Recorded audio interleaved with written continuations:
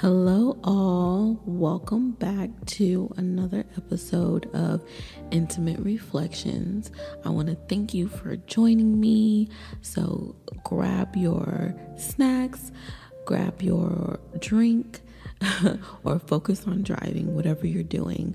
I just appreciate you being here with me for this next installment in the reflection.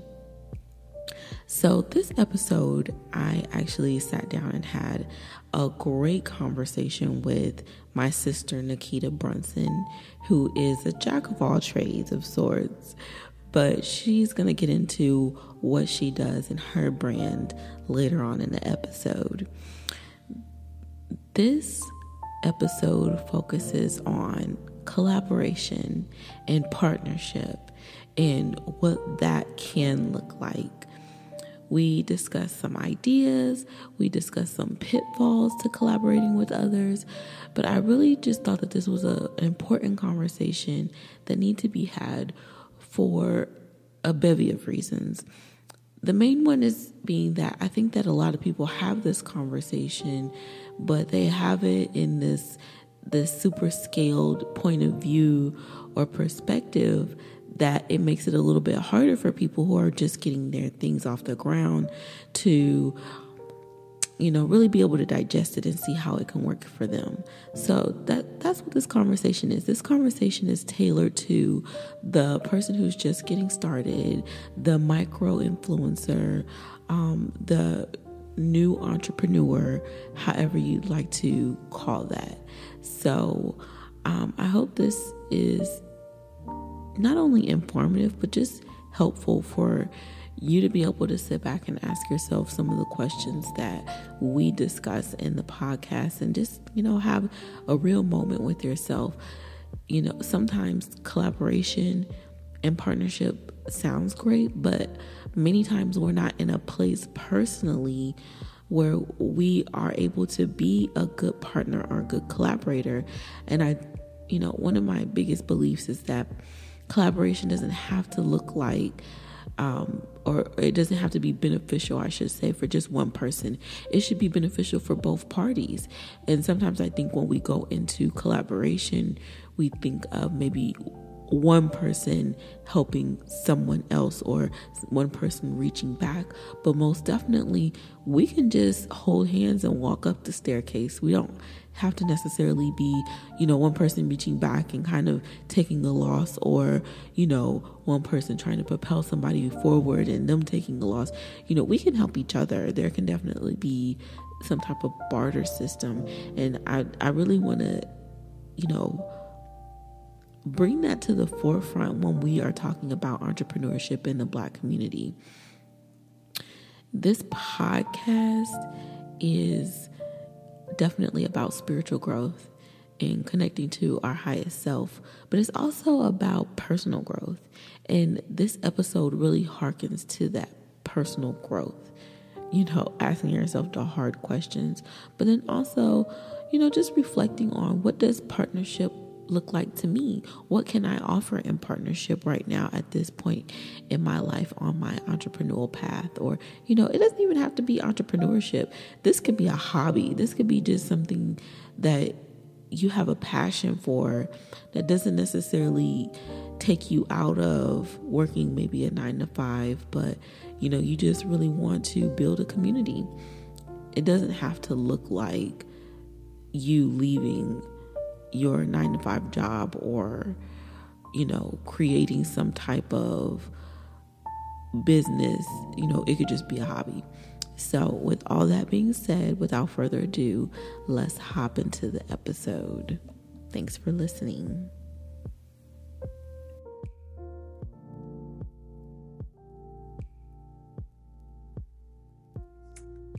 Okay. So today we're here to have a discussion about partnerships and teamwork and how Black people and Black women can come together in partnership or collaboration to push us forward, push us in entrepreneurship and whatever else type of ship you can think of. I think we need to be able to push ourselves forward. And I think I don't see a lot of people having this discussion outside of like, bigger entities that are kind of pushing the girl boss, entrepreneurship type of thing. So, I want to talk about too, collaboration more at like a grassroots level. What does collaboration look like for people who are just trying to get started? What does partnership look like for somebody who maybe has gotten, to a certain place in their business, but they're still maybe not at the point of, maybe somebody who's on Instagram with over 100K followers? Their partnership and collaboration is going to look different than somebody who is, maybe at 1,000 or less followers and still trying to build their brand and kind of get their footing. So I invited my sister, Nikita Brunson, to talk with us about this, because she has lots of experience in partnership and collaboration on so many different levels. And she's also like the networking queen. So I always like to get her input. And, she got the gift of gab. She she got that mouthpiece so she can talk to folks. And, I think it's important to be able to figure out how we can help and assist each other without always maybe having that monetary exchange, because it may not always be possible. So I'm gonna let you introduce yourself and tell us a little bit about you, your brand, and everything that you got going on.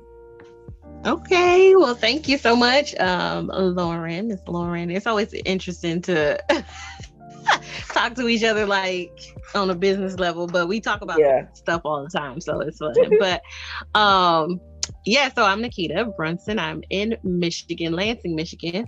I have a beauty studio where I do confidence curation and a different forms of services, whether it be skincare services, confidence coaching, styling. There's a number of different ways that we can help people curate their confidence, especially right now. Online, we do phone calls and coaching sessions online, so it doesn't have to be someone that's directly in front of me. But also I live in a house with 13 people. So they naturally weren't born into my family or married into my family. We actually bought a house with another family.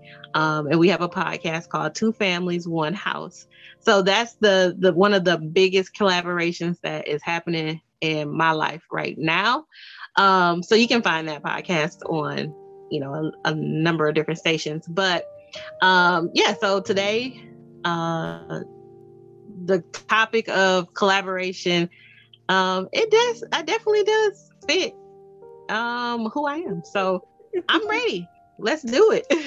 I think that's so interesting that you have mentioned the podcast, which is a great idea and it's a great name. And that just rings YouTube channel to me. Is that something that's in the works for y'all? Yes, we do have a starter YouTube channel right now. So we went ahead and snatched up the name, and we have like maybe 3 videos on there for right now. Okay. Cool. I mean, that's good, because that's serious branding, because that's so on like just what's going on right now and what's popular. And I don't want to say trend, but like, family channels are really popular. And I think that that's like, y'all occupy a very unique niche of that type of community living. So I like that a lot. That's very, when we were trying to think of the name, it was very self-explanatory. And I feel like when we are on social media or anything like that, when we comment on people, it's very attractive. Like two families, one house. Like, what is that? Right, exactly. Yeah. Well, let me know. I'll be doing my little thing with the graphics. So let me know if y'all need some banners or a logo or something. Okay. Because I had a couple little ideas come across my head. Okay. So So I just want to really dig into, like, okay, so tell me, let's start with Two Families, One House, and how, a brief history of how that came about. And then also I want you to kind of transition into talking about your businesses and Uncover Beauty and how you have been able to utilize and elevate partnership and collaboration in that way as well. Okay. So the two families came together when we started homeschooling. So a little bit of the background of my life in general, like I come from a very strict household. My sibling, my home sibling. So Lauren and I are fraternal siblings, right? Is that what they call paternal siblings? So we have the same dad, but my mother, so the mom that I had lived in the house with, and those siblings, we were, I think, at least 9 years apart. And then my brother and I don't even know how many years apart we are. So he's still young to me. He just graduated high school and I'm 35. So in a sense, I was the only child for a little bit, for a good amount of time. And so I seen a lot of things between what happened to my mom and how she grew up. And so I really had a work mentality. I've always loved to work. And coming out of the situation I came out of, I always kind of felt alone, because once my mom had to work and go to school and stuff like that, I spent a lot of time alone at home or whatever. And so I say all that to say that I never really grew up with a collaboration mindset, or I never really had to share a lot of different things. I had a lot of responsibilities.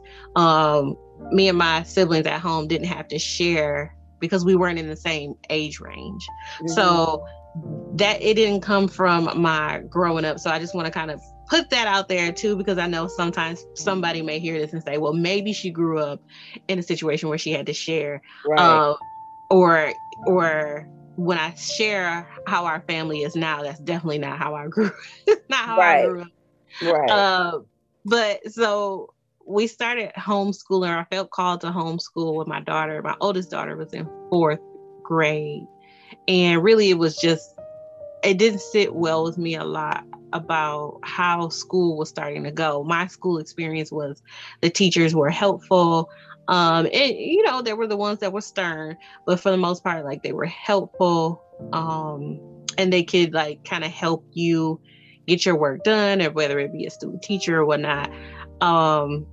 But at this point, I could start to see that schooling became more about testing and more about numbers than the actual child. And it hit my child, and it felt like some of the things that they were saying that she was doing and some of the suggestions they were giving me, I just wasn't comfortable with. Mm-hmm. As far as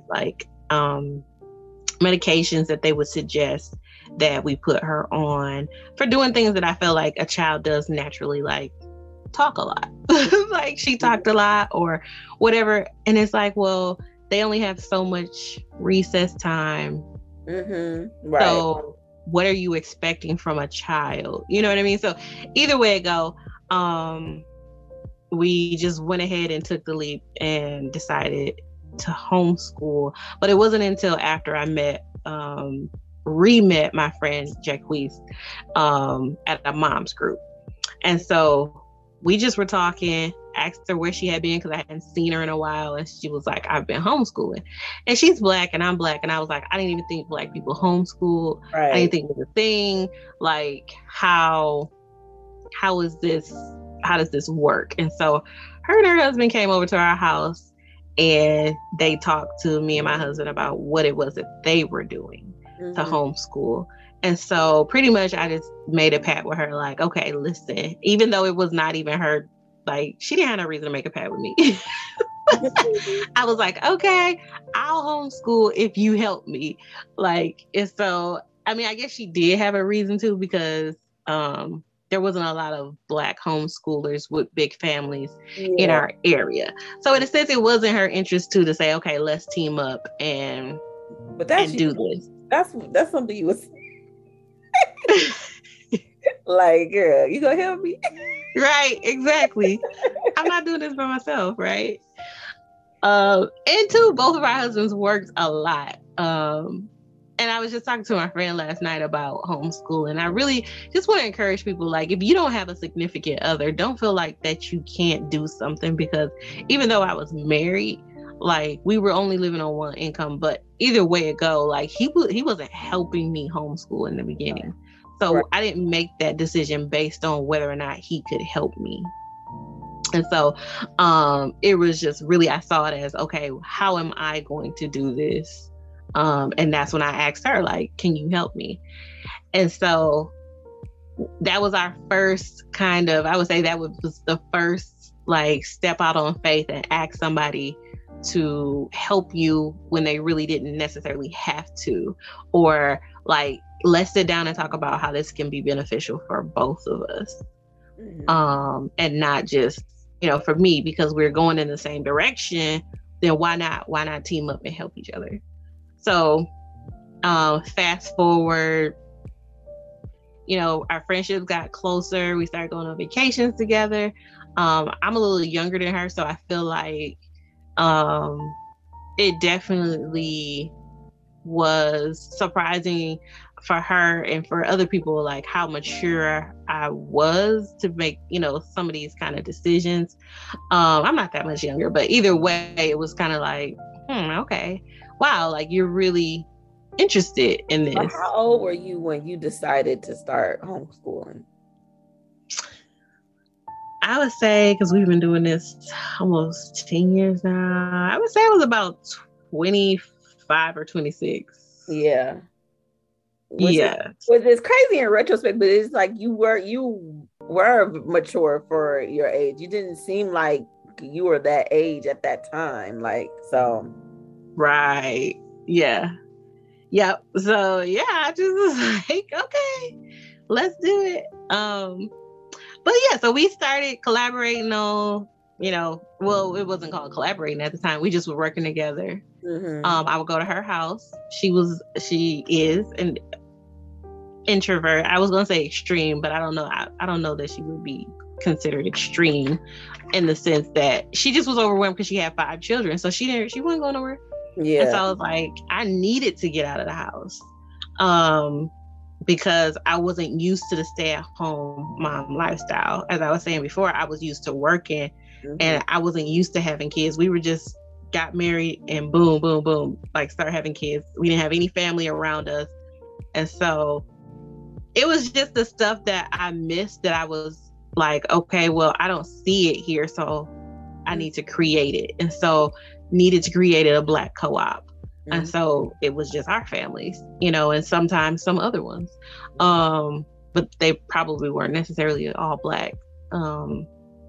And I missed having Sunday dinners, back at my home city. And so I was like, hey, do you want to start having dinners together? Because where do people at around here that do Sunday dinner, Right. And so we started sharing meals more. And with our husbands being the main ones providing, we didn't have a lot of money. And so sometimes we had to share meals because it was like, well, I ain't really got nothing to eat, girl. Well, what y'all got over there? Mm-hmm. And so it was like, well, I got a little bit, you got a little bit. Let's just put it together. We would make like some amazing meals because it was like, you had the peanut butter, I had the jelly. Right. Mm-hmm. And we just gonna make it work until the next time we get paid. Somebody get paid. Right. Mm-hmm. So that was like I would say that was the very first like onset to that. And fast forward to now, we basically have been laughing pre-pandemic about how much time we spent together because we lived right around the corner from each other. And it was like, we always at each other's house anyway. What if we just bought a big house together? Mm-hmm. Because separately too, we had been looking at houses. My husband and I had been trying to find a house that we could buy out of the neighborhood that we were in. And they were trying to do so as well, separately. Mm-hmm. And we were just having a hard time. And so we would always joke like, well, what if we just bought a big house since we always, are together anyway, cooking and co-oping. And then the pandemic hit. And so we was like, okay, what would it really look like to help each other out? Because we just saw it as we don't know what's coming. Like, we don't know what this world is about to turn into. Like, people at the time was thinking it was the apocalypse or whatever they was calling it, girl. Right. I don't know. I feel like if anything was Y2K, this was Y2K when we... I know, right? Right. This was Y2K. So we were just like, well, what if we really did? And so we just applied. We didn't really even think that it would go through. And we found a house. And, again, we had specific things that we wanted to have happen, or what we wanted to see. We wanted to make sure each family had privacy. We wanted to make sure the kids had privacy, the adults had privacy. And so we knew, like, okay, if this is really going to work, then we got to put it all out there. And so I would say too, when you are starting to think about collaboration, whether it's in business or in personal life, putting everything that you need out on the table is important, because I feel like sometimes people will try to hold back because they want a collaboration or they want a partnership so bad. And whether this could be even in relationships, like you want a relationship or a partnership so bad that you hold back on what you truly really need. Yeah, and then you get into a situation. Yeah. And then they're like, well, you didn't say that in the beginning. So now you're stuck, or you find yourself in a situation where you feel stuck, even though you may not be stuck, because you weren't really upfront and just allow it to say, if it doesn't work with everything that I need on the table, then it's not meant to be. Right. Yes. That is very important. And we're definitely going to come back to that. I'm going to write that down. Yeah. So as far as work goes, when it came to collaborating, I feel like me co-oping and being in the homeschool community definitely opened my mind to see how they were doing a lot of bartering and trading. And I started doing business with people who were homeschoolers. And really sometimes, not all, sometimes homeschoolers end up in a situation where one parent is working and the other one is not. And so they have to try to make financial moves that are a little bit wiser, because majority of them have a lot of kids. There are homeschoolers that have smaller families. But for the most part, like, these people have big families. So it was like, if mom goes to work, she ain't gonna make no money, because right, she can't put all those kids in daycare, or it would just cost too much for her to go to work. And so again, I started to be able to observe some of the moves that they were making in their personal lives, which then, just really opened me up in my work life to say, okay, I'm more open to work with, these types of people. And I feel like then I started to attract or meet people who were open-minded in business. And I watched how they would barter, and they weren't homeschool people, but they would barter trades and services to move their business forward in ways that I never thought possible. Like, I feel like they didn't have the people that I was working with. It baffled me, because I'm trying to think of an example, but let's just say rent. Let's just say rent. They would barter, hey, can I get 3 months free rent in exchange for something, some service that they offered. And for me, I'm like, I wouldn't have never thought that was even possible, that anybody would take a trade versus give me the money, the physical money. And so in business, as I'm watching these trades happen or these barters happen, I'm realizing this is why this demographic of people is getting ahead further than us, because when I say us, I mean African American. Right. Because I felt like they were more open-minded, I guess you would say. And I know, again, personally, because I never had anything easy, there's some things that we feel like we absolutely need and we have to hold on to because we don't have the luxury to give it away. But at the same time, I do see that,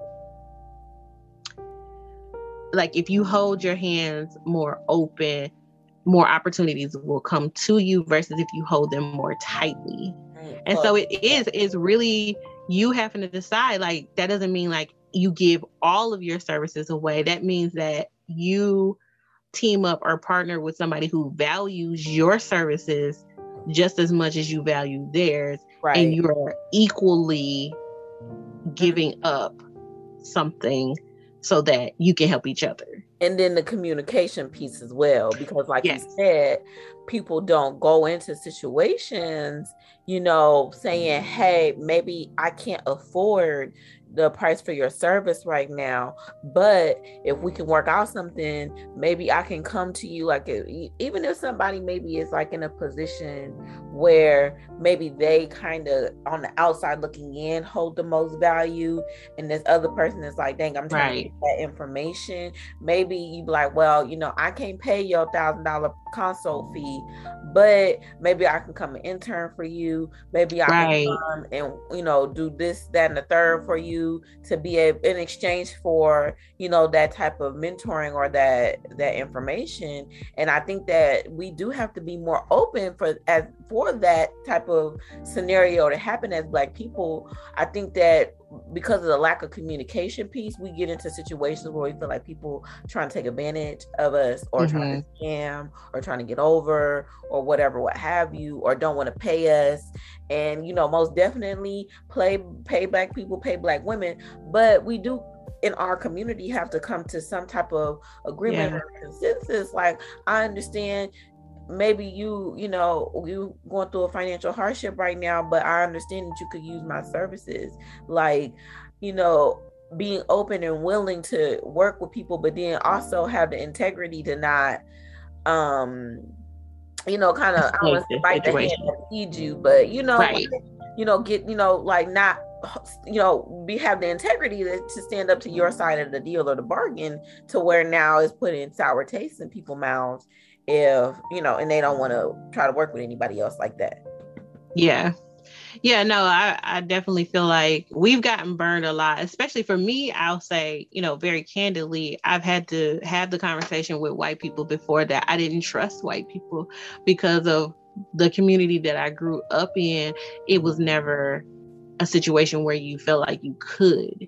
And it was kind of like white people will take your ideas and they'll steal them because they have the resources for them, and they can go and do said thing, and you would be none the wiser by the time they got it all put together, and you'd be looking sad and confused.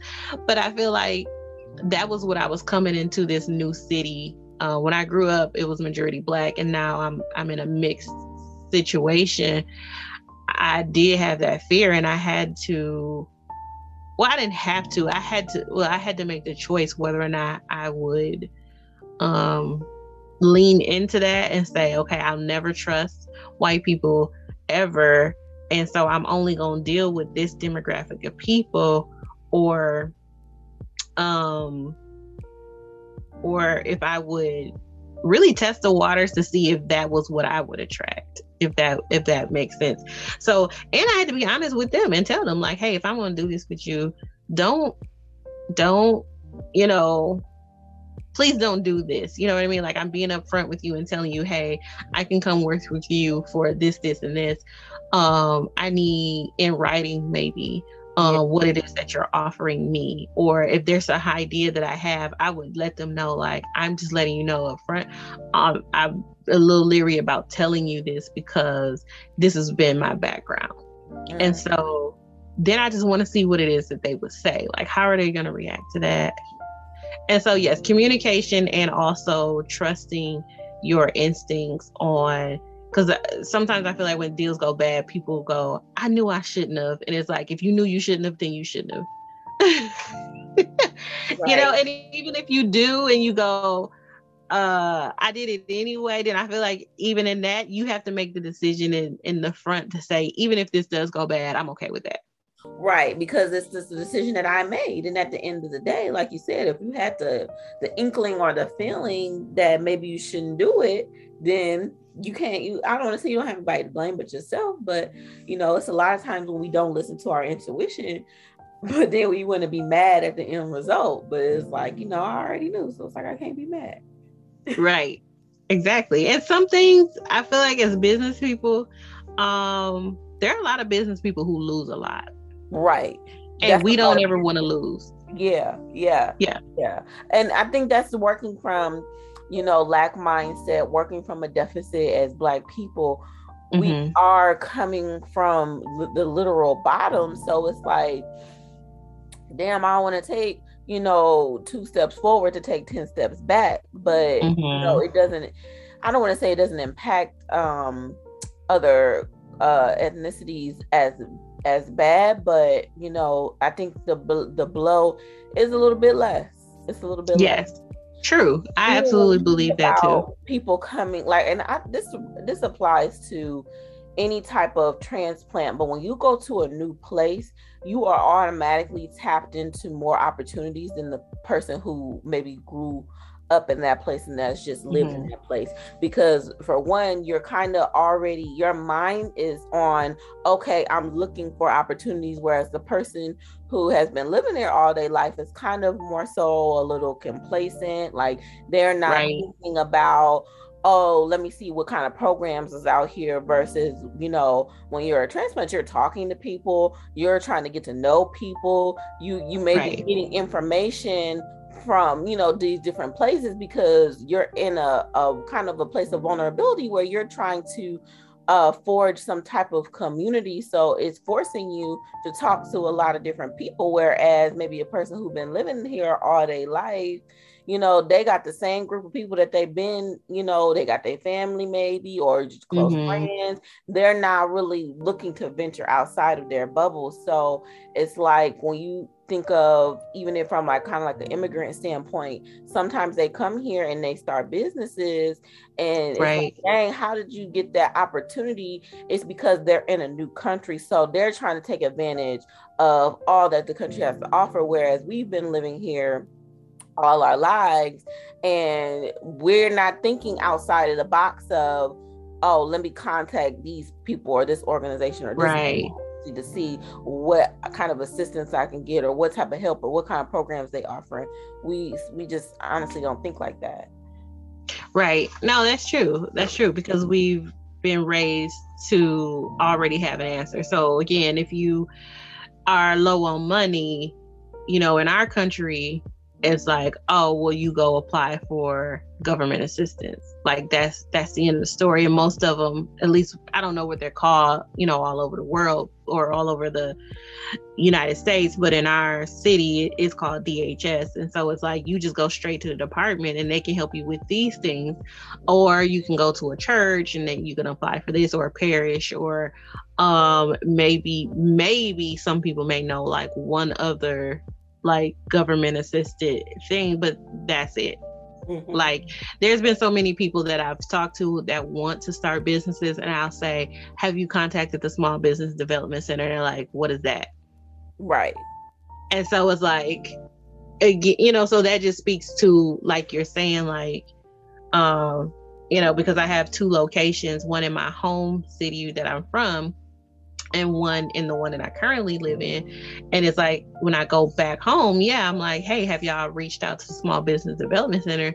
They're like, I don't even know where that is. And which I didn't know where it was when I lived there. But you're right. When I moved here, I had to ask people, where do I find these resources? Because I didn't have, a family member that I could call and say, hey, where should I go? Yeah, you didn't have. And so so it does work to your advantage. But so I guess my advice would be to anybody who is in a city that maybe you've lived in all your life, or you've been there for, maybe 10 years plus or 5 years plus, it would be in a good interest of you to, maybe seek other people who look like they're moving in a certain direction, and just ask them a question. Maybe they are new to the city, and say, hey, how did you do that? Right. Maybe you don't even know that they're new, but maybe again, they may be going in the same sort of direction that you're going in. And so you could just ask the question. Not everybody's going to be open to tell you, but they may give you a hint to, or maybe they'll give you like the first step. Like, hey, well, I reached out to the Small Business Development Center. And maybe that first lead will lead you to the next thing. Exactly. Yeah. Exactly. And two, like checking out local places, like the library is the plug. And I probably don't even utilize the library as much as I should, but not even just for going to check out books or get on the computer, but they got, message boards. They be having some library branches have like different meetings, or like, they might have like something, I know the branch up by me, they be having like crochet classes and stuff, but that's not the only type of classes that they may be having, or workshops, or, something like that that's free, or maybe if it's not free, probably just $1, right. So like, it's, we don't utilize those resources as much as we should. Yeah, or even like you said, and even asking for scholarships in certain places. Like, I would just ask, like, hey, do you have a scholarship opportunity? If that's what you need to go across that barrier. Just put it in an email. Hi, I would love to attend this. Do you have a scholarship opportunity? All they can say is no. Well, if you wasn't going in the first place, then right. Like, just don't be upset with the word no. So I definitely say that would be the other thing that I would give a tip to, is to get comfortable with the word no. Like, not accept it, don't get so comfortable, but in the sense, like, rejection is a part of success. Everybody will tell you, Michael Jordan, Michael Jackson, Oprah, anybody that has any sort of success will tell you they have been rejected multiple times. Most definitely. So tell me more about Uncover Beauty Studio, and specifically your location in Flint. That's your second location, and how you found that opportunity to really grow and expand your business, because that's something, that's boss moves to be able to say you have 2 locations. Yeah, it was honestly, if I, again, just being transparent, it was by accident. Like, I always knew that I wanted to have more than one location, but I wasn't expecting it to happen how it happened. And it was through an opportunity for collaboration. Some unfortunate situation was we were spending more time in Flint while we were in the home buying process. We were going back home to live with our family to give our because we had already sold our house, and so it was like we were moving in with this new family, but they still lived in their rental. So that's like 13 people trying to live in a real small house. It just it was not ideal. So we would go back home, and so while we were spending so much time there, I was like, dang, while I'm here, it would just be nice to at least identify a location, so that way once we get settled in the house or whatever, I just thought down the line we could open up another spot. And somebody had just given me some information that a lady who had a hair salon was looking to have other people come in to her space, because again, COVID had hit, so people were doing a lot of cutting back, and it was like, she was like, she needed to make up for this. And so really it was just kind of like, okay, well, we'll check it out. And again, I had the conversation up front with her about what it is that I was looking for, how much time I could spend, how much money I could realistically spend, and vice versa. She told me too. And so we conversated about my business. And I shared with her that, I'm an esthetician, and, she's a beautician or a cosmetologist. And so really our businesses didn't compete. But it was more or less her mindset, because I had been in a situation before where I went into a salon and said, hey, I'm an esthetician. Like, you know, I do skincare, I do brows, I do waxing. Like, none of these services compete with your hairstyling services. What about if we collaborate and share this building instead of me going to, you know, I couldn't afford to get something on my own. And it ended up bad.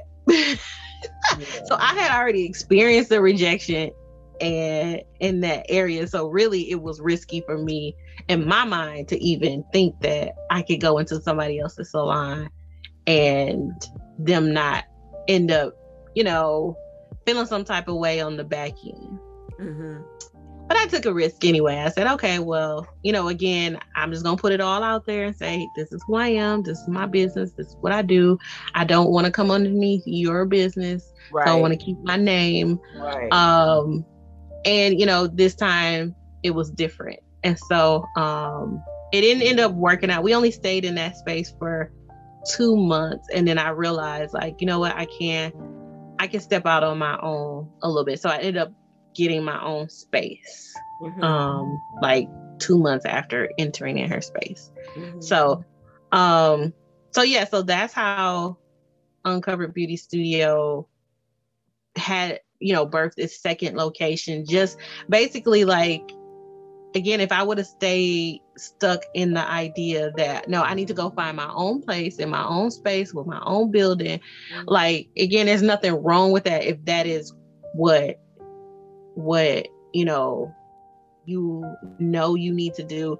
And again, I was looking for that, and I was not trying to collaborate with anybody or end up in anybody else's salon, because I had just come off, well, not really but had come off a situation where I was like, no, that's not gonna work. But I was open to at least having the conversation with this person. And so it worked out better than what I thought. And it actually led me to a better location than I ever thought that I would be in, because I was looking in the hood because that was what I could afford. Yeah. And so turns out, like, you know, she had to plug to a building that it didn't look like what I thought it was going to be.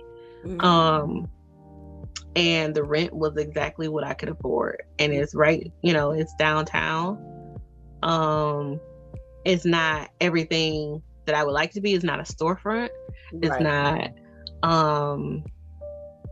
It's not, you know, a full spot. Like, it doesn't have all the bells and whistles that I want, but it's absolutely a great start. And I love it for where I am, right, and growth. Like, you know, knowing that I can afford it and that I can grow out of it, then I feel like it definitely is perfect for me. But I wouldn't have necessarily looked for it in that way myself. Right. And that's divine alignment when things come together like that, especially the all of it, the finding the building and the, you know, the collaboration point of it. Because I know when I first started, I very much was the opposite. I was looking for a place that I could kind of join that was already established. And you know, even if it was just like to rent like a small little space, not pay too much. Like, I wasn't trying to pay, you know, when you look at a lot of like rent for like different suites of like these like spa type chains and stuff like that, for a small room that could fit a massage table or, you know, whatever type of like esthetician type table, they want like upward $700. Yeah. A month. I was gonna say about 600 here. Yeah, so here it can range you about 700 to 900, depending on the location. You know, what area. If you in the bougie area, they probably want about a good 900, you know, for that small suite, versus maybe going somewhere where it's like, you know, maybe it's not on a strip or something like that. So they might want to charge you like $650, but that's still, you know, that's a payment to me. Yeah, it's absurd for a small room. Granted, that might be, you know, all bills included, so that's like electricity, you know, water, you know, whatever, you know, and that is things to factor in. But, you know, sometimes I think a lot of these places are really kind of gouging people to really, really turn like an extreme profit. So I mean, it is what it is with that. But you know, I had even had the idea, and I don't even know how it popped into my head. I think I maybe got the idea from talking with you, but I had went and asked a church, like a Unity church, if I could use one of their rooms for my Reiki services, because I didn't want to go into people's homes. And I was looking at, you know, all these suites and rent. I was like, damn, this is like rent for like a, you know, efficiency apartment, essentially. Right. Can I live here too? Exactly. So when you think about that, I was just like, okay. And that never really panned out, even though I would have liked for it to pan out. But at the same time, it really wouldn't matter, because I would have been restricted to the hours of when the church was open. So it may not have really worked in my favor, even though they did have a big church and they had a lot of rooms, and it was a nice church. I liked the way it looked aesthetically. But and then another thing about that situation is that it was a Unity church. They were so sweet and they were so nice and they were very welcoming, but it was very white too. So I was just like, you know, spaces that I really want to occupy in this type of way. And that's like no shade, but just being a Black person who I went to predominantly white schools growing up, where I was very much put into a box and felt extremely uncomfortable. Now that I'm an adult, I don't have to be in an overly white space, and I choose not to be. And that's, you know, how I feel. And I'm at a place now at the big grown age of 31 where I am unapologetic about it, and how somebody may feel about it.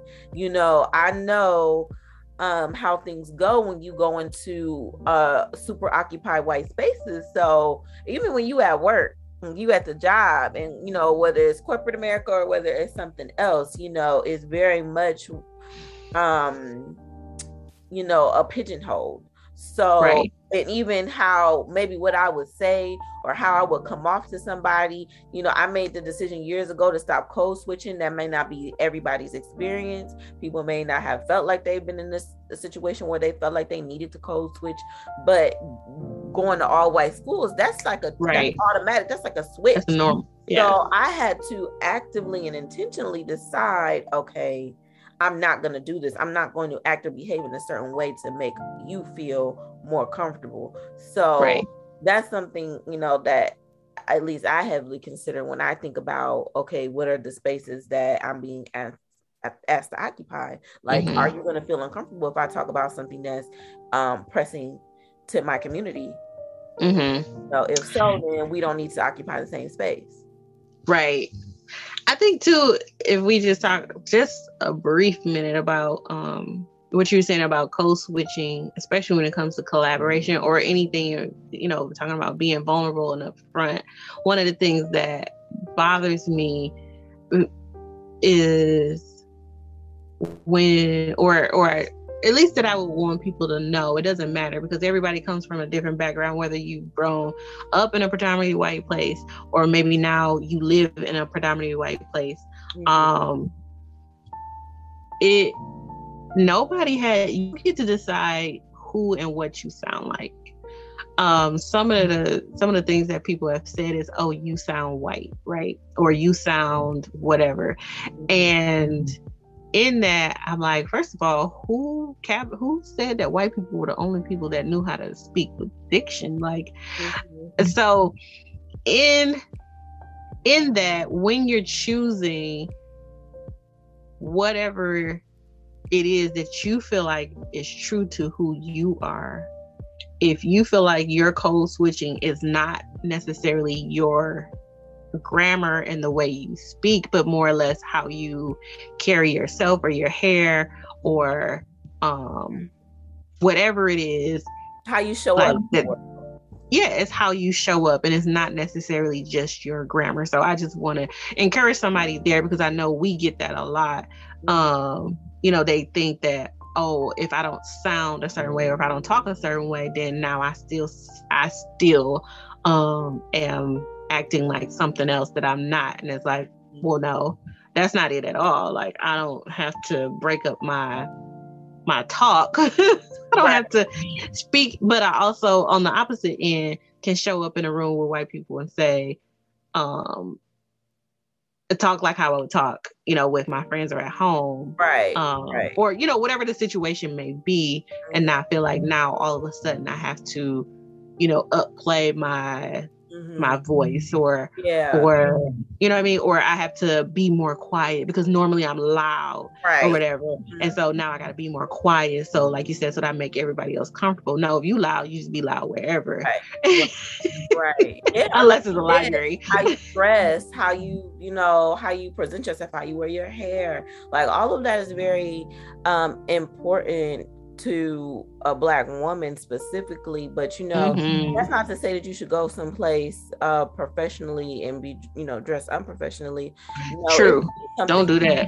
Yeah, it could be something as simple as how clothes fit your body. We're both curvy women, so when I was working in like another like kind of hospital type setting, and I will wear in my my business casual clothes and my chinos or whatever that they might fit me different than they gonna fit another, or maybe like a white girl who doesn't have hips, butt, and thighs or whatever. But you want to come to me about dress code when she has a camel toe. So that's the type of stuff that I'd be like, really? Exactly. Don't feel like you have to do 4, 5, 6, because we hear that a lot too. Like we have to do above and beyond or outperform, 3 times just to get it as much as somebody else. And I really I know to a certain extent that is absolutely real in this realm. But I also want people, the only way that we're going to change that is to not continue to do way more than what our other coworkers are doing. Like, you know what I mean? Like, I'm not going to do 5 times more paperwork than you just gave her. I'm just not going to do it. You know what I mean? Like, we just have to stop doing it instead of doing it and then saying I'm being mistreated or I am doing more work than this person and not getting the same amount of pay. Just refuse to do it. And again, in a sense, it's like you have to trust that if that's really your job position, then you won't have to sustain it. Like, you know what I mean? Like, they will value you enough to say, you're right. Like, I am giving you more work than I'm giving her, and I don't want you to leave. So, you know what I mean? We gonna cut back, or we gonna split it up. Yeah. And again, it just goes back to holding your hands, whether it's a collaboration or corporate setting.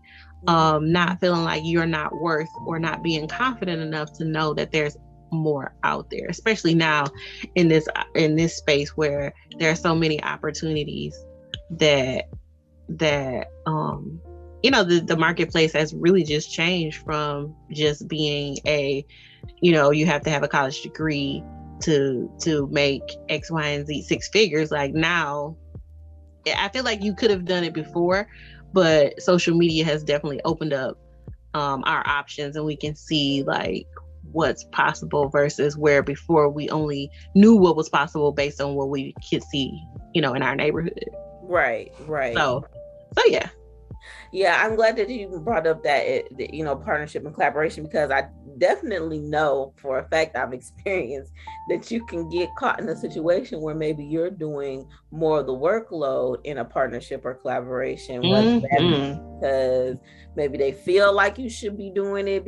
I don't know, because maybe some entitlement or, whatever is going on. But, that kind of goes back to the conversation about articulating one's needs and desires up front, and also probably making sure that you get a little bit of some paperwork or some contracts going on, even if it's an informal written contract. Let's normalize just putting things on paper. And you know, even if we don't get on legal docs or, you know, LegalZoom or whatever to create this nice and fancy, you know, contractual agreement. Yeah, I would say we definitely, even in the house, we had the conversation. We definitely put out there our expectations. We talked about, you know, all of those things up front. Like, what if my kids want the house? What if your kids want the house? What are we going to do? You know, and like you said, I think even in the situation with, like I said, going into business with different people, it's like, let's get this on paper. If you do that while things are yet good, like at the beginning when everybody's just meeting and everybody's smiling and chinning and grinning, like that, people are not going to have no reason not to want to put it on paper. And so, yeah, I do believe that people should absolutely get used to saying, hey, can I get that in writing? Now, the good thing about text messaging is text messages do now, depending on the judge, hold up in a court of law. Yeah. So, you know what I mean? Even if you get a text message, say, okay, well, I'm just going to text you what we just talked about real quick. That's true. Definitely emails too. So emails, yes, definitely, you know, emails, because you can keep those longer and they're time stamped and all that. And, you know, so just reply to me, hey, real quick, I'm going to, you know, while we're standing here talking, I'm going to type up what we talked about. So then that way you can say to them, okay, so is this what you're saying? So I just want to make sure we're clear, like, you know, because I want to make sure I hold up my end. This is what you're expecting from me. This is what I'm expecting from you. Here are the dates that we're expecting to do said situations. Okay, I'm gonna email you that so you got a copy. So that's an easy way to kind of not, like you said, necessarily be like, oh, I got a contract for you to sign. But to also be upfront about, hey, you know, we're making an agreement here and it is informal, so I'm just going to email it to you so we both have it. Right, exactly. And that's a great idea, actually. I hadn't even thought of that. That's like a really, really good idea, which I'm sure some people are already doing, but that's why I wanted to have this conversation, because I know like this podcast is about not just spiritual growth, but personal growth. And I think that working as a team is a big part of personal growth that a lot of us don't get to master in this lifetime, whether it's a romantic relationship or platonic relationships. Like, they make an attempt to teach us how to do group projects in school, but we all know that was some bullshit. I know, yeah. I know it was, because you're right. You end up with people who not holding their weight. And again, just because you do this does not mean that you will not have situations where people still will be acting dumb. Like, oh, what? I didn't know you said that, or I didn't get that email, or I didn't see that. You know what I mean? You still going to have those situations. So again, we're just kind of talking about ways that you can kind of either get past it, or, you know, at least make sure that you're eliminating the bulk of these bad collaborations where stuff is sketchy. But also, one of the things that you said was knowing that people kind of flock together, birds of a feather flock together. So there's two. So there's birds of a feather that flock together. And so you may have an idea that you're working with somebody else and they kind of have the idea too. And so you're kind of going in the same direction. So, you know, one person may get it done before the other. And so not to be insecure or jealous in that sense. But then also to know that opposites attract too. And that's true. And so a lot of people feel like, because my friend and I, we all moved in the same house, that we must be alike and that we all had the same ideas and that we don't ever have disagreements. And that could be the furthest from the truth. And so I feel like sometimes we shy away from situations because we feel like, oh, they're so opposite from me, that would never work. But sometimes, like, understand when the biggest move that you can make is understanding that people who are opposite from you are exactly what you need, because they can hold a space that you don't. Yeah. They are willing to, when they are willing to play their part, then they don't have an insecurity about you being successful, because they know that means that you're both successful. Right. You know what I mean? Yeah. Like, I'm just successful in this, you're successful. So you're successful in the front of the house, I'm successful in the back of the house. And neither role is more important than the other, you know. Right. We can't place more weight on maybe somebody else's position or status than another person, because that was something that I personally had to learn. I don't want to say the hard way, but you know, just through a life experience or situation that, you know, maybe somebody might be approaching you to maybe I'm going to frame it as collaborator or partner, even though they kind of might frame it like, you know, they want you to help them as like a more of like a helpmate or a help partner type of thing.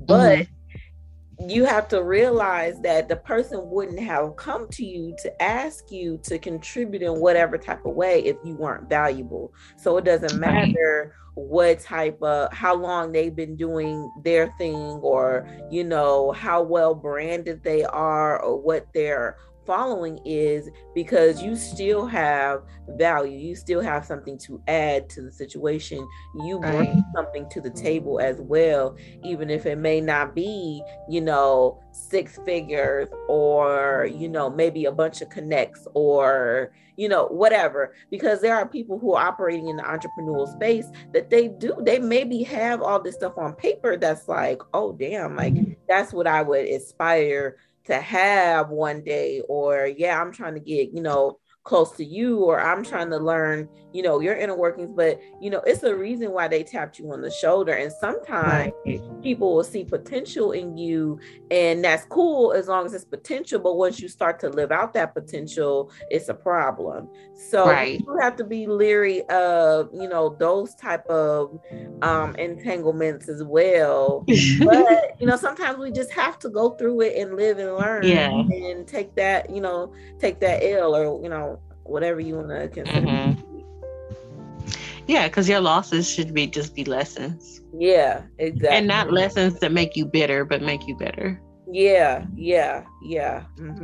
So just be careful about that, you know, the bitterness, because again, ultimately successful people have had no's, rejections, and losses, and what makes them successful is that they keep going. Now there's other people that are successful and they're very bitter, and by the time they get to where they want to go, like, it's not even cute, like nobody wants to be around you. You're not lonely because people are jealous, or people are jealous. Yeah, people just don't want to be around your stank attitude. right. And, you know, again, that is completely your choice. You can choose to live that way. For me, I definitely want to be successful, but not in a way that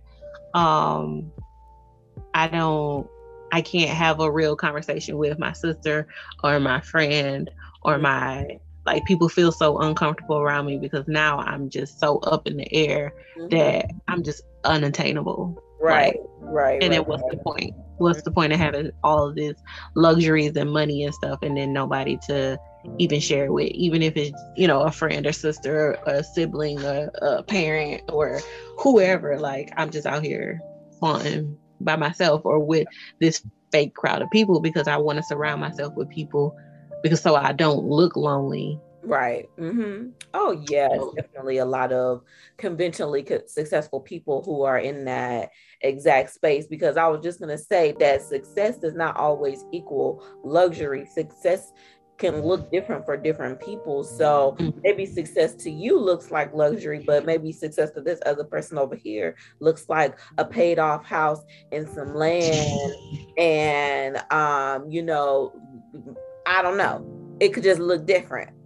Because I'm feeling right now that's what looks like for me. Not to say that I don't like nice things, not to say that I wouldn't like maybe a luxury car, but, you know, at the end of the day, as I grow older, I'm starting to like, okay, what's the most important to have, to look like I'm successful, or to really feel comfortable and satisfied with all that I've done and accomplished, and, you know, and be comfortable, whether that be financially or, you know, in my physical home dwelling or whatever.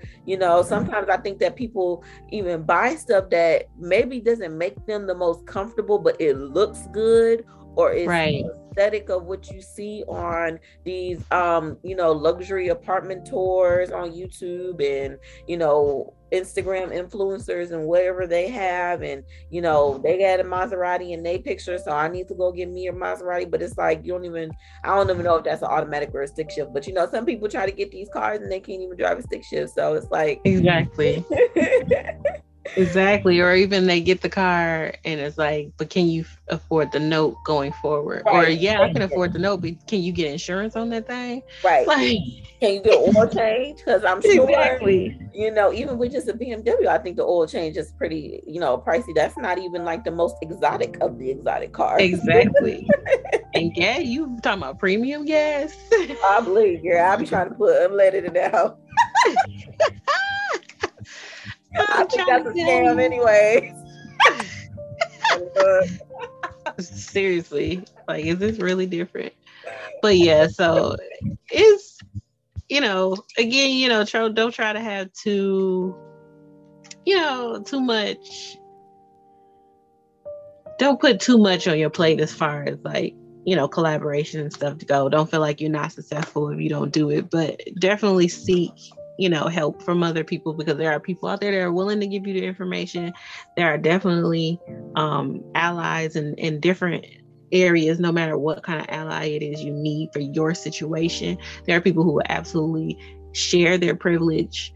There are absolutely, people who look like us who are willing to bring you up, to the table.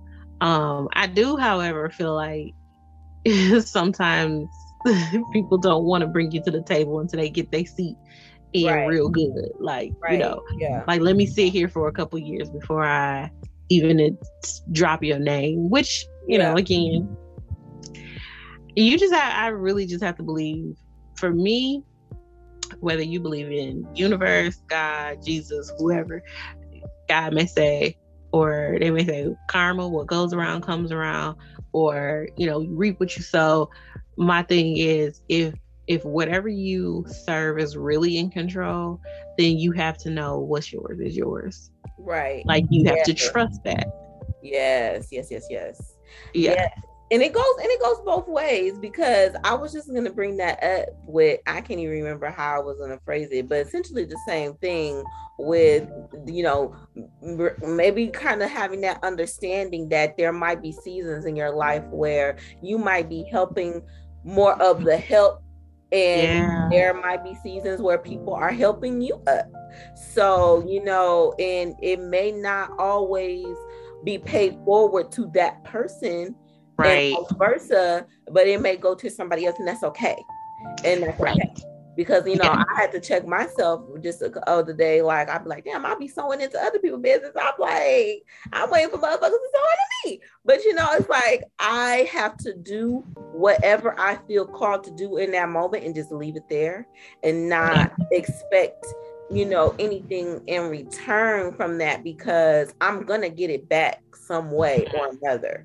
It just doesn't have to be this, oh, this is how I have to receive it back in this way, because that's how you limit your blessings too, is thinking that something has to come back to you in a very specific way when, it may not, you may not know how that might come back. Right. I definitely have experienced that too. I learned that the hard way too. I'm a giver. Mm-hmm. And I did learn that, giving to one person, and most times you give to people, they can't repay you, but it comes back in a way where somebody has given something to me that I can't repay.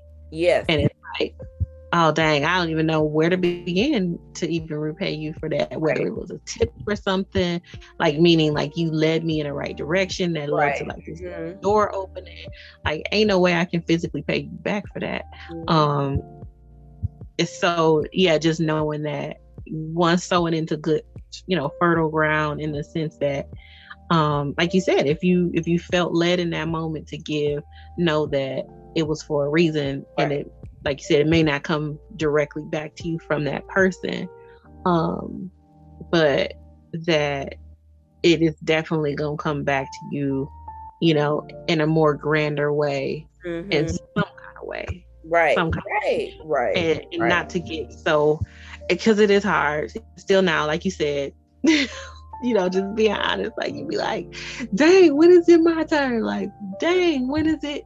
You know, and you looking at other people, and what they have going on, is like, just because you want that, you wanted that specific blessing right now, doesn't mean that whatever you have going forward will be greater than what you've received. Right. You know, where you are now. And so, you know, having the patience and gratitude, the more gratitude you have, the more you'll look for great things to happen.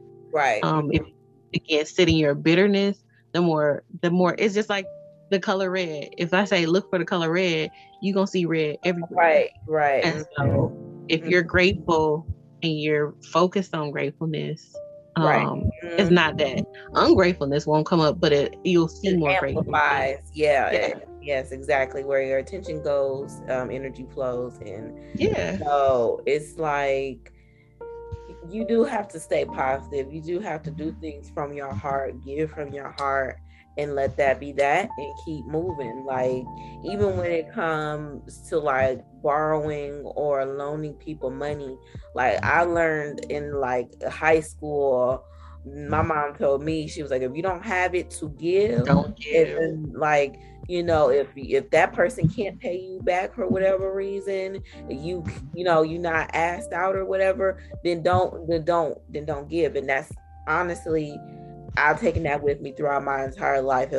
If I don't have it to where, you know, if you can't pay me back, it's all good, then no, I'm sorry, I can't. But if I do have, like last year, I really had it to give. So I was blessing a lot of folks. And sometimes I'd be like, I mean, you could have sent money back.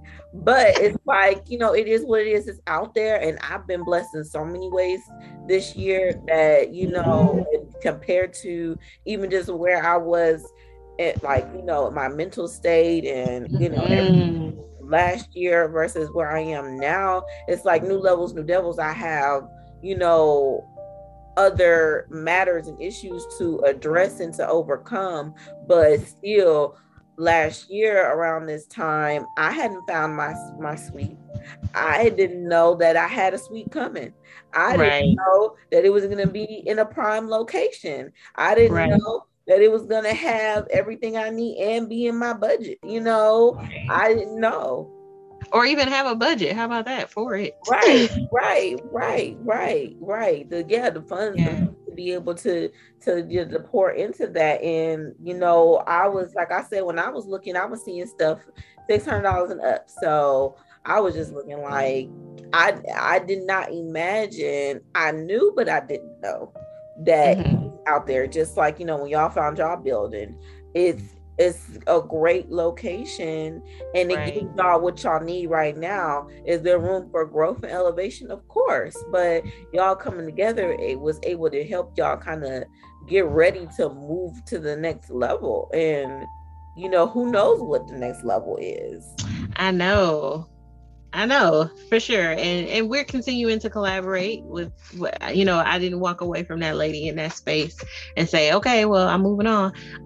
We're continuing to collaborate. We have projects coming up called the Flint Beauty Collab. We put it together. And basically it's services that we're offering, dynamic services to our clients, that there's things that I don't offer, but that they offer. And if we put our offerings together, we can give y'all a service that you can't really get anywhere else. Right. And so again, that's a way that we're now attracting people to come to us, versus just going to one place or the other. And so, you know, again, those are just different ways that we've learned how to, you know, benefit. And we still have the conversation like, okay, if we have this workshop or if we have this service, how are we splitting this up? You know, we don't assume that we're just going to do it the same way we did it last time. You know, so I think, again, you know, we should have bullet pointed some of these stuff. People have to go back and write down all the points And then I would say tag us and share, some of your nuggets that you felt really hit you the most, because we showed it in bullet point, 1, 2, or 3, but I feel like there definitely was a lot in this episode where it's like, again, opening your mind to, like you said, there were seeds that were sown that maybe unlocked a poverty mindset. Not saying that you had one, but people don't see value in that. Mm-hmm. Like me learning to sow seed and not always be so like, oh, let me hurry up and get that back. Like that unlocks my poverty mindset. So maybe that's why I continue to be asked to sow a seed, so that way, now I can see the money flow. Mm-hmm. Thus, once I get to a higher level, when you got to pay bigger bills, mm-hmm. Like, well, more money is coming, so I don't need to. Right. Exactly. To hold on to this. Most definitely, I definitely say that I had, overcoming lack poverty mindset for the past couple years. Like even just just kind of like a fear of, okay, not even from a giving place, but just like, do I need to hold on? Because I've always been a giver as well, but I might give my time versus my finances. Right. I just don't have it at the moment, or, giving some other type of way. But yes, I definitely had to get into the space of giving more freely and, not from a place of just like, of lack. Like, what are you going to do for me if I do this for you type of thing? Right. There definitely has to be some reciprocity, but I think that reciprocity looks different. And,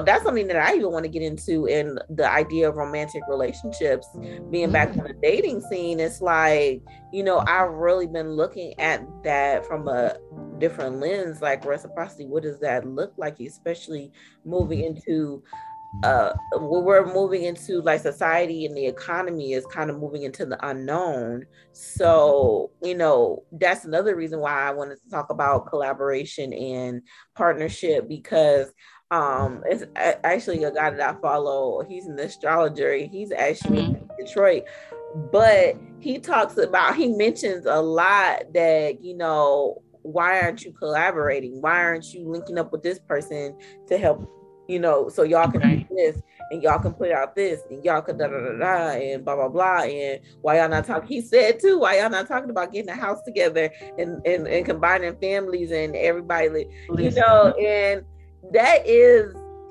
I do think that, as with the housing crisis and all kind of stuff that's like bubbling up, we do have to kind of, I know for me, this is a part of personal growth for me. This is why I wanted to have this conversation.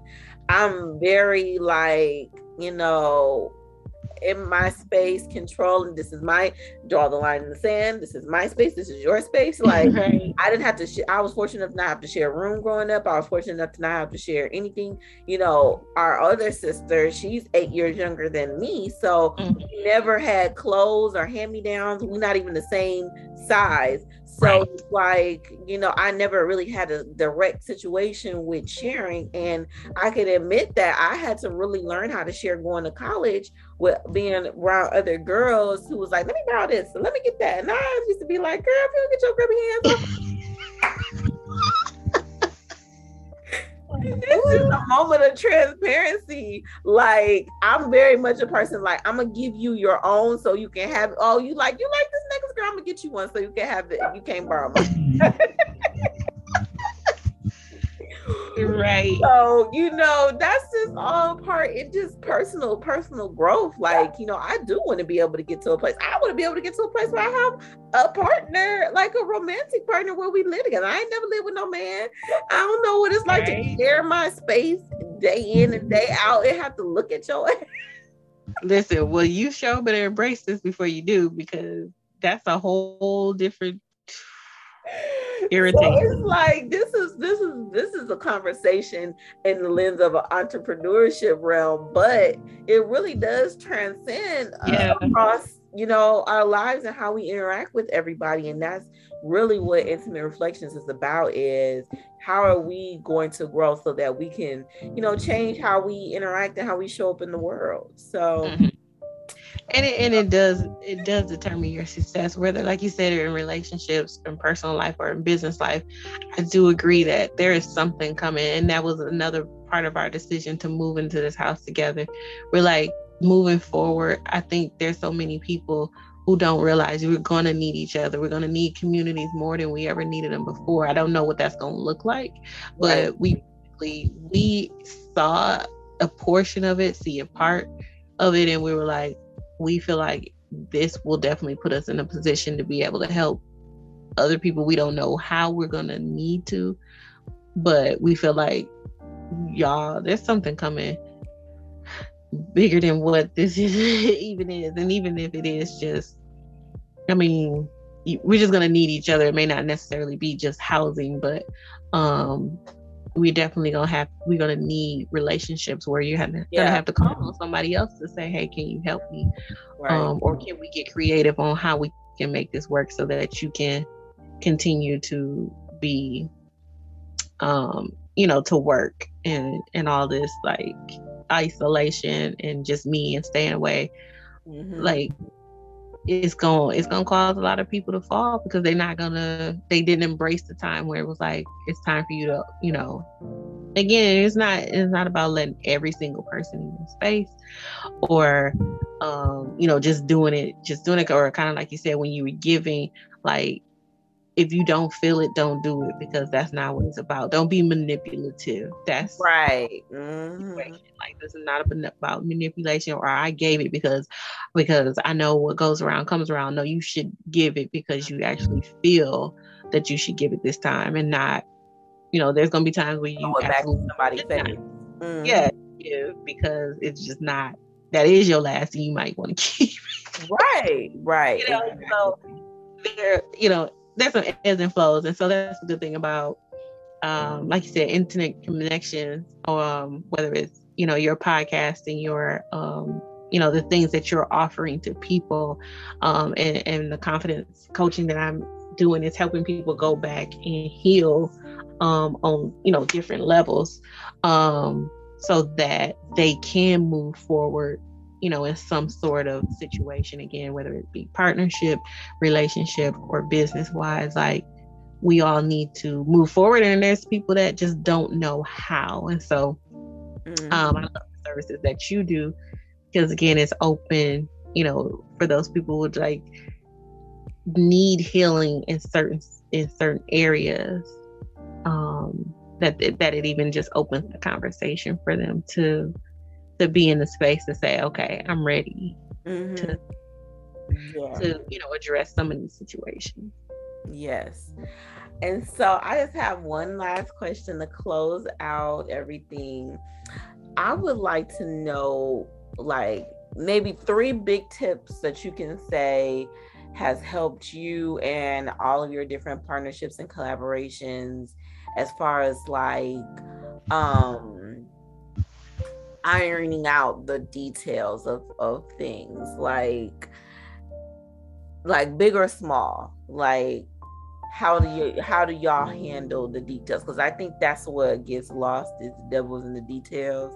And so, like, what would you say, like, the top 3 things that have helped you in any of your situations with, like, getting the details together? Because, or you could even say how you maybe have gotten to a place where you are able to articulate what you want, need, desire from a situation. Because I know I personally have come against that with trying to collaborate or partner with other people, is that, they may have an idea, they want you to come and collaborate or partner in some type of way, but it's like they don't even know really what it looks like, or in what capacity they want you to, to be a part of it. They just asking folks, like.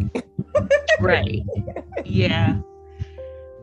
Okay, I would say, well, I mean, we kind of touched on this a number of different ways, but communication in the beginning, middle, and end. Like, don't be afraid, and be one that's open to allow people to ask questions. So communication at the beginning, you know, if you get it in writing or even if you forgot, to go back and say, hey, like, this is what I thought. Can we sit down and talk about that? Like,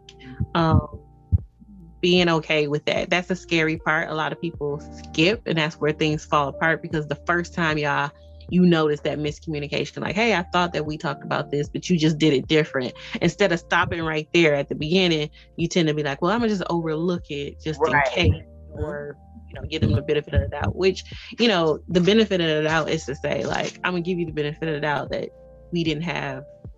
we weren't on the same page, but let's get on the same page now. Right. So definitely communication and talking, and not being afraid to go ahead and talk. And again, those are going to be the things if these people are not the people, that's going to be the faster way to get it out the way. Like, you know what I mean? Don't wait and drag yourself through the mud because you're afraid to sit down with them. Like, yeah. I would say number 2 is definitely continuing to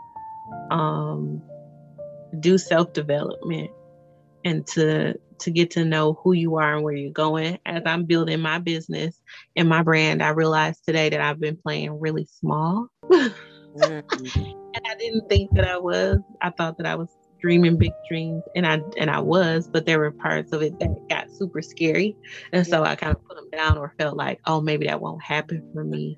Subconsciously I did, or maybe I was like, okay, well, you know, this is not gonna happen. So in that, just continuing to do, you know, self-development means ask yourself more questions, allow people to ask you questions, because that's where you're going to get to know, you know, who you are today is not who you're going to be tomorrow.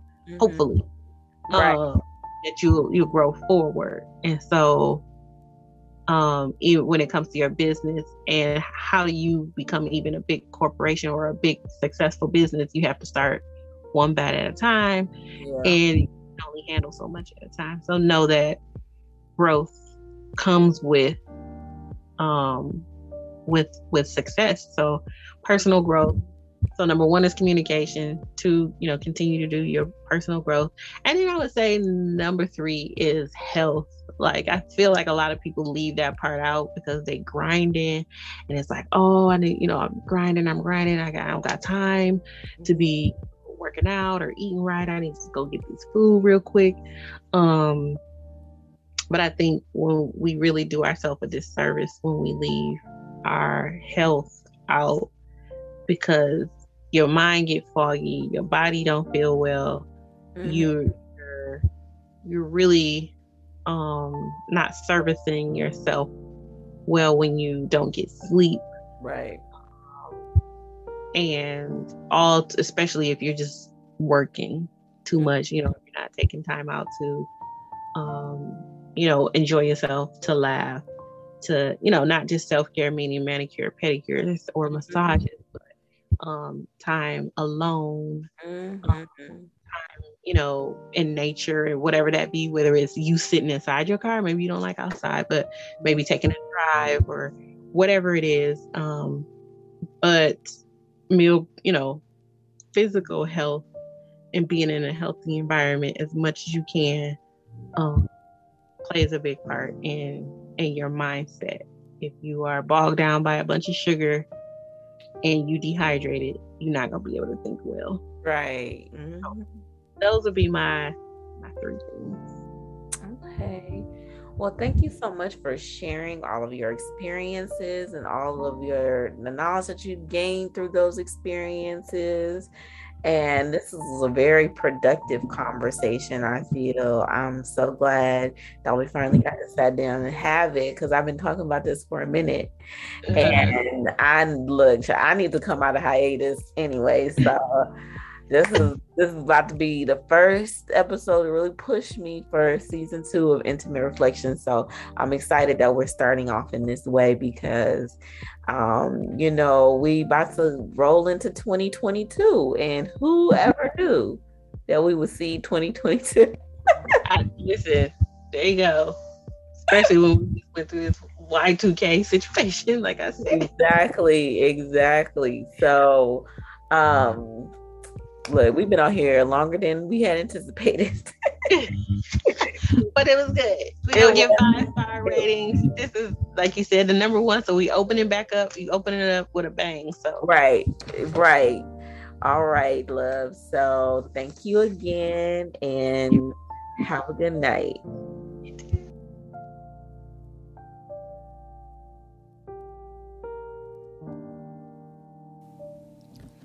We finally made it to the end. Yay! Thank you for listening. If you made it this far, I appreciate you so much. And if you're looking for other ways to support Intimate Reflections, you can definitely share this with somebody who you think will enjoy it or find it informative or beneficial in some sort of way. Please subscribe if you haven't already. Leave a comment. I would love to hear your thoughts, or or you could just leave an emoji. Flames are always nice. But I just want to thank you for, sharing in this conversation, this discussion with me. I know it was pretty longer than what I typically have on the podcast, but thank you for checking in and tapping into season 2. It's greatly appreciated. And you can always follow me on social media, Instagram particularly, at Intimate Connection. And then I'm actually on Facebook now, so you can look me up, Intimate Connections Carrollton, if you are more of a Facebook person. And yeah, just come and vibe out with me on the socials. You can email me at hellointimateconnections@gmail.com if you have any questions, or if you're in the DFW and you would like to book an appointment.